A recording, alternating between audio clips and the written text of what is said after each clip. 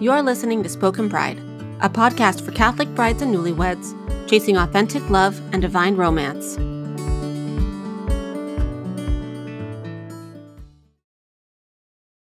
All right. Well, welcome everyone. My name is Audrey Harold, and I'm formerly the social media manager for Spoken Bride. Currently, I'm serving as our podcast host. I just wanted to take a step back from running social media as I started grad school this last fall.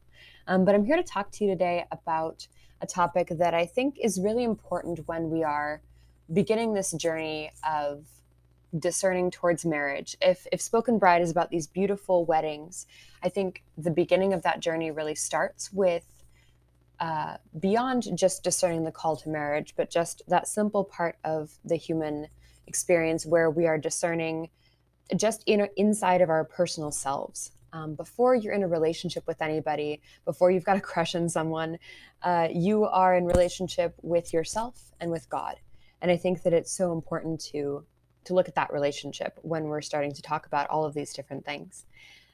So we wanted to do an episode today on what I like to call being well, the importance of mental and emotional health when it comes to dating and being in relationships and being engaged and being married eventually.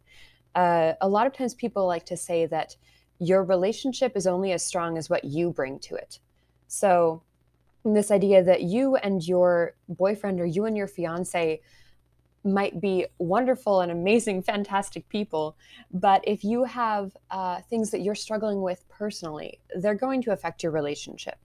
And so it's just stressing the importance of finding, balance in your life, that work-life balance, going to counseling if there's something that you need to work through, maybe a traumatic experience or something that happened in your upbringing that, you think you feel like you need to work through this with somebody who is a professional, somebody who their job is to help people work through this kind of stuff. I think a lot of times we joke about bringing baggage into relationships. I've got friends who call it the suitcase talk, where you pull out your bag and you kind of unload it and you're like, okay, here I am. Here's all this junk I brought with me. And we joke that everybody has baggage. Everybody has a suitcase. That when you're starting to have these conversations about something that happened in your childhood or happened in a previous relationship with a current, boyfriend, that you are, you're unpacking your suitcase. You're like, oh, is this a suitcase conversation? And those conversations happen and are good. And I think it's also important to know what you have in your bag. What do you have in your bag? What do you bring to this relationship? So that, you're not going through this bag with your partner and finding stuff that you didn't know was in there because you're like, what? I didn't know that this was in here. I didn't realize that. And I think that, things are always going to come up. You're going to be having a fight and something will come up and you're like, oh gosh, you can feel your body tensing. You can feel how it's affecting you. And you're like, oh, I didn't know that this was going to hurt me this way, or I didn't know that I was going to react this way. And as you start to put the pieces together, you might see that, something he did triggered a memory of a previous boyfriend, and now you're frustrated and your body is dysregulated. So the importance of, knowing what you bring into a relationship, basically, how important it is to fight well. I think Dr. John Gottman does a lot of good literature about how to fight well. Conflict is going to happen, honestly. I, as someone, I'm conflict avoidant for sure. And so I always forget that fighting is a part of a relationship, and that the important thing is to know how to fight well, not to avoid fights at all. And also I just wanted to talk a little bit today about the importance of finding resources. It's one thing to know, hey, I need help with this, or like, oh, I should find a podcast that maybe talks about this. And so this is maybe a place where I can hopefully provide some resources that have been helpful to me on my journey. As you probably might know from, if you follow me on Instagram or have seen anything that I posted related to Spoken Bride or articles I've written for Verily, or if you listen to the podcast that my boyfriend and I did, that was our Instagram takeover for Catholic Match, that my name is Audrey. I'm a West Coast girl, and I'm in a dating relationship. My boyfriend and I have been dating for a little over a year. We are not engaged. We're not married. I have plenty of dating advice, and not a lot of long-term relationship advice. This is probably my longest and first long-term relationship. So take that for what you will. You know, there's plenty of other resources out there from people who have been on this dating journey longer than I have, or who've been married, who've been engaged. But I think it's important to offer what I have to say from where I'm at in my journey, because there's always going to be somebody who is, further behind you in their journey and further ahead of you. And I think it's important to listen to voices from all sides when it comes to these sorts of conversations. So I wanted to talk a little bit today about, this mental and emotional health journey. I have had a very interesting experience and journey when it comes to this topic. I basically wanted to start off with a story. Let's see. In the fall of 2017, I met a man while working on a theater show. And he was everything on my list, like literally things that I had thought I wanted in a partner since I was a little girl. Was everything on my list except, and you can hear the but that's going to happen, except for the fact that he wasn't a practicing Catholic. He'd actually grown up Catholic.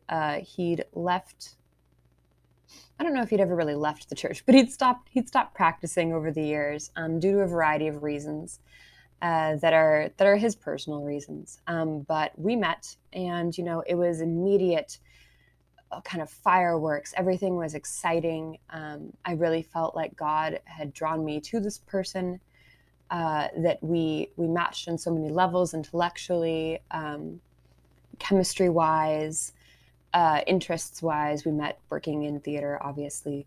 And so it was a very exciting time in my life, being a part of that relationship.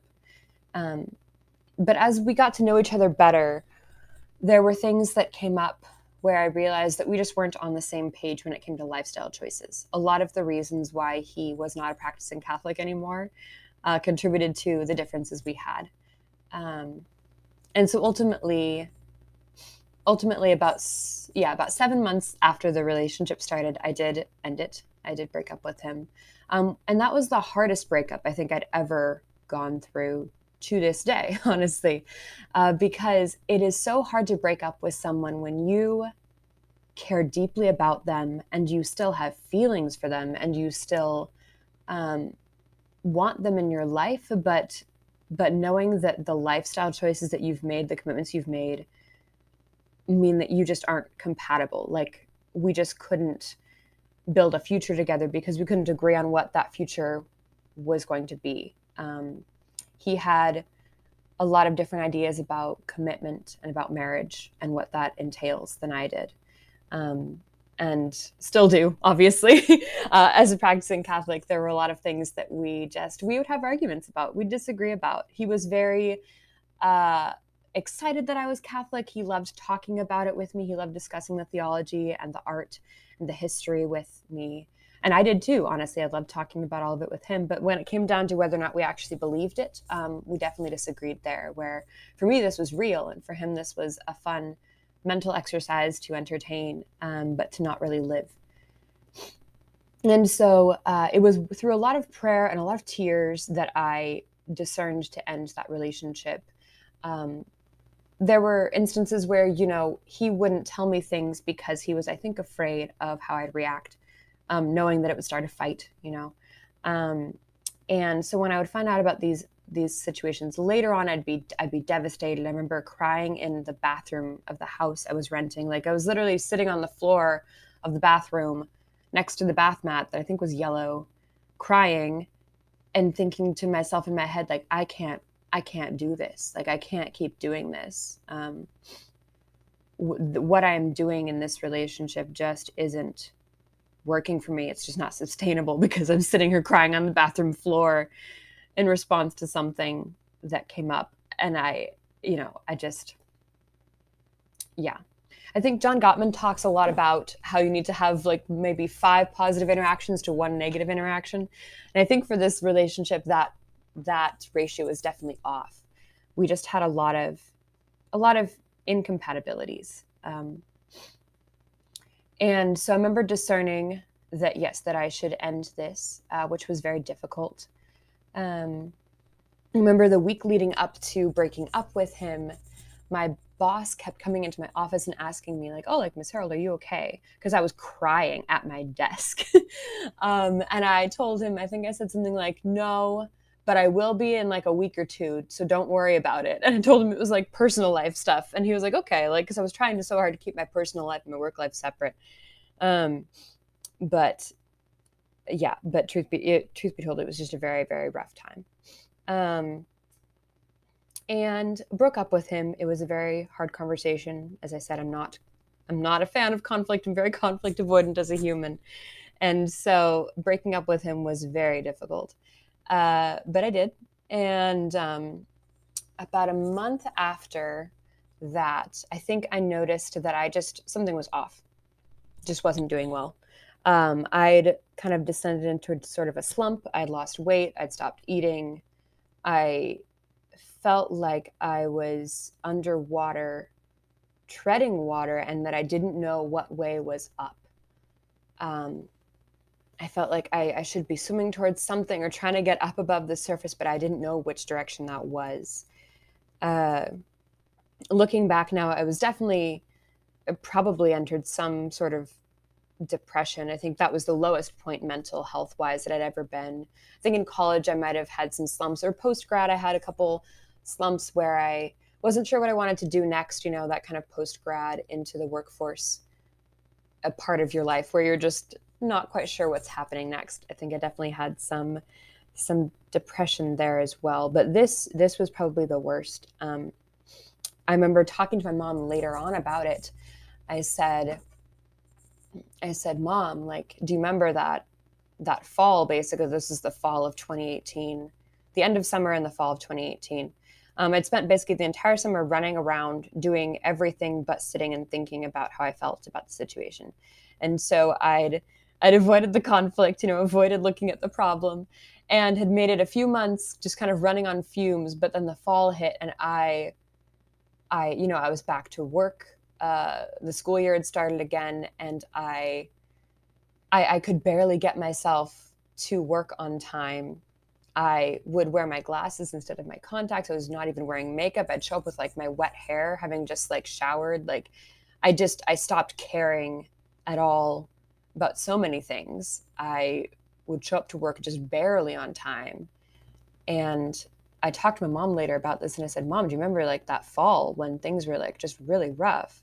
And she said, yeah. And I said, like, I lost like weight because I stopped eating. And she was like, oh, because of the breakup. And I said, yeah.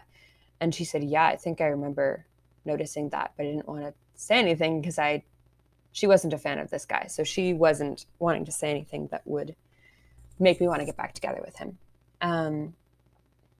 But basically around that time, I kind of realized that there was something was off. I'd gone to confession. I'd listened to so many podcasts and read articles and books and stuff like that. And I felt very confident in my decision to break up with him, but I just wasn't doing well. I'd never had a breakup go this poorly. And so I posted on, I think it was like the Blessed is She Northwest forum, and I said, hey, does anybody know of a counselor in the area that's a practicing Catholic that I could talk to? Because I'd gone to counseling in college when my parents got divorced between my junior and senior year of college. And my professors at the time had encouraged me to pursue counseling on campus because they said, a parent's divorce is usually one of those sorts of instances where you should go and seek out counseling. So I did go and attend counseling sessions in college with a student counselor who was doing her master's. And that was very helpful at the time. But once I graduated college, I didn't really follow up with her. She was a student counselor, like on campus, still in her program. So it didn't really make sense to continue seeing her. And so I'd been to counseling before and had positive results. And I kind of figured that this was sort of, maybe I should try it again, because clearly I could not snap out of whatever sort of a funk I was in. And I said, hey, does anybody know of a counselor in the area who's practicing Catholic? Because I think a lot of I knew enough about how this relationship had ended that my faith was very important to me, and that the differences between our belief systems had contributed a lot. And I didn't want to walk into an office and explain my whole side of the thing and have someone tell me, oh, like, well, actually, like, sharing faith isn't that important. You should get back together. Because I knew that sharing faith is very important to me as far as finding a dating partner. And it so happened that someone I actually was very closely connected with at the time, a friend from church, knew a counselor was seeing her herself. And so she actually sent me a private message and said, hey, I saw your post on the Blessed is She forum. I know someone. Let me recommend you. And so, yeah, so I started attending counseling with this woman who actually goes to the church that I go to now, which is great. It's really a very fun, small world. And I attended counseling for about 2.5 years, and basically stopped attending counseling in the spring of 2021. So it was a long journey for me. And I know that counseling is not for everyone. That is what I will say for sure. Because some people find it helpful and some people don't. I know that for me, I found it definitely helpful. I'm a verbal processor. I'm an extrovert. For me, talking about problems definitely helps. Words of affirmation and quality time are also my love languages. So I wonder if that kind of care was what I needed to help to sort through these aspects of this story and figure out, where things had gone wrong. What had I done that I could have done differently? What were things, that he had going on that I couldn't control, and how to be able to kind of put that to rest and just figure out how to get out of this feeling of just being underwater and sort of drowning. And the worst part was feeling like I was underwater, feeling like I was drowning, and feeling like I didn't care. I think that that's such a dark thing to admit and a dark place to be. But just feeling like I kind of didn't know which way was up, and I was kind of like, this is me shrugging my shoulders here. You can't see, but I'm like, I didn't care. And it was that half of my brain that realized that most of my brain didn't care, that was like, alarm bells. We got to do something about this, because this is not a mentally healthy place to be. And that 2.5 years of counseling taught me so much about myself, about things that I had learned from my parents growing up. My parents are divorced now, as I said. I think I learned a lot of, good things from them. Clearly, my Catholic faith is very important to me. That was very important to them. But a lot of maybe unhealthy ways to deal with conflict and to fight, and all of these things that I talked about at the beginning were aspects of that relationship too. And I think I knew that looking at when I broke up with him. I remember thinking, like, oh my gosh, like, something is wrong with me, because I can't seem to be in a healthy relationship. Like, I can't seem to get it. I can't seem to do it right. All my friends are in these long-term relationships and they seem relatively happy and healthy. And I felt like I'd only ever dated men up until that point who I'd been very interested in, but they hadn't felt as strongly about me, or else I dated men who were very interested in me and I just didn't feel the same way. There had never really been a match as far as interest levels go, interest and commitment levels.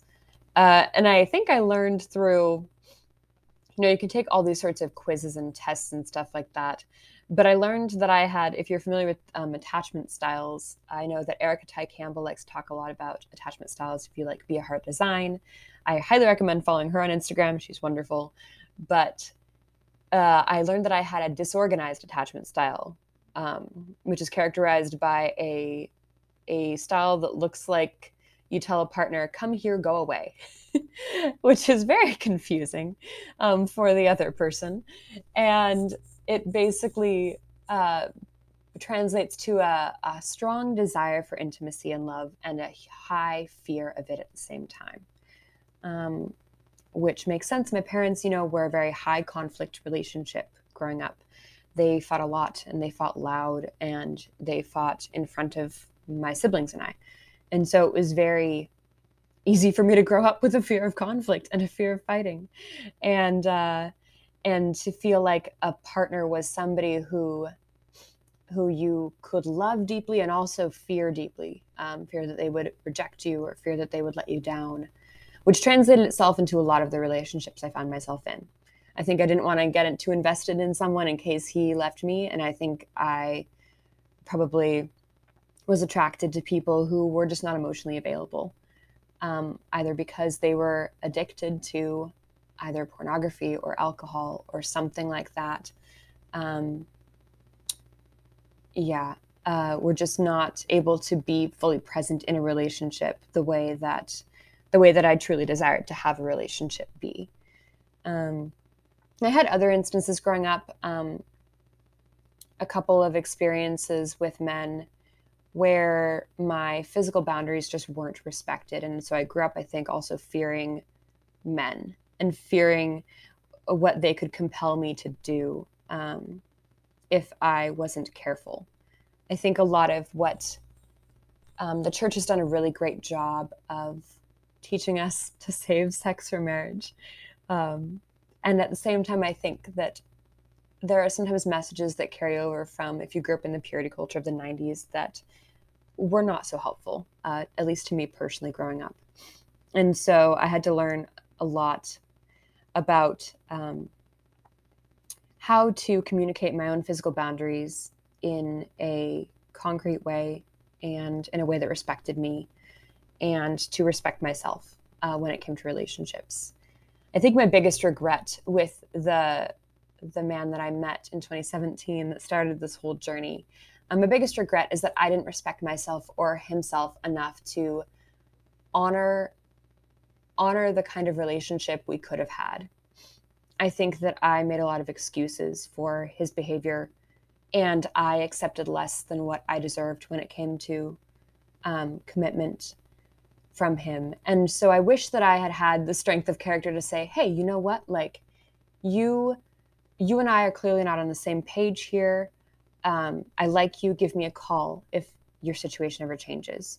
I wish that I had had the decency to say that, and the ability to stand up for, to honestly own what I truly wanted out of a relationship, and to give us that care and that honor in that conversation.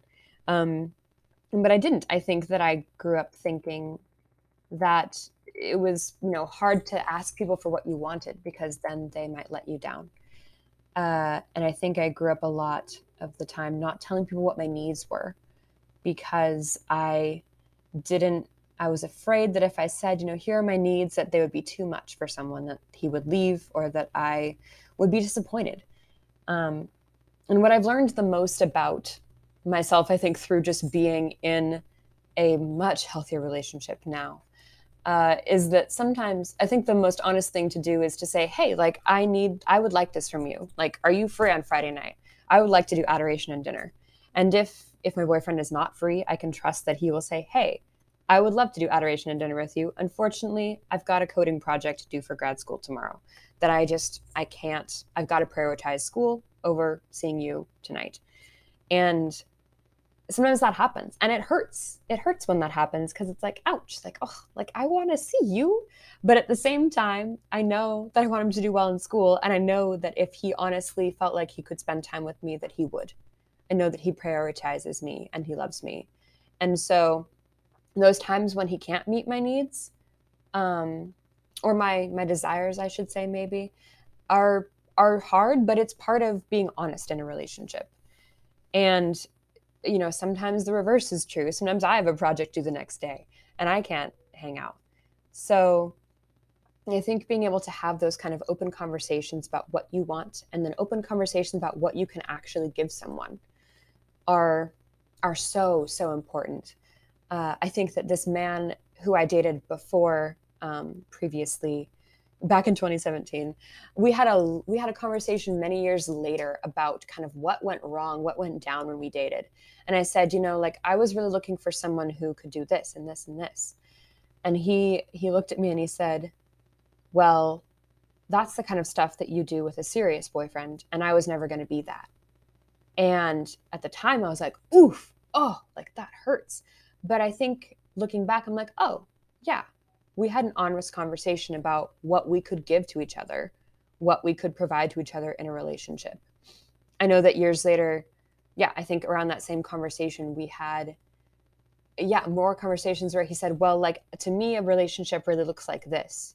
And I was the one who said, I can't do that. I am not the kind of woman who does that sort of a relationship dynamic or boundary. And so being able to honestly tell each other what we could or couldn't give each other, as sad and hard as it was really freeing.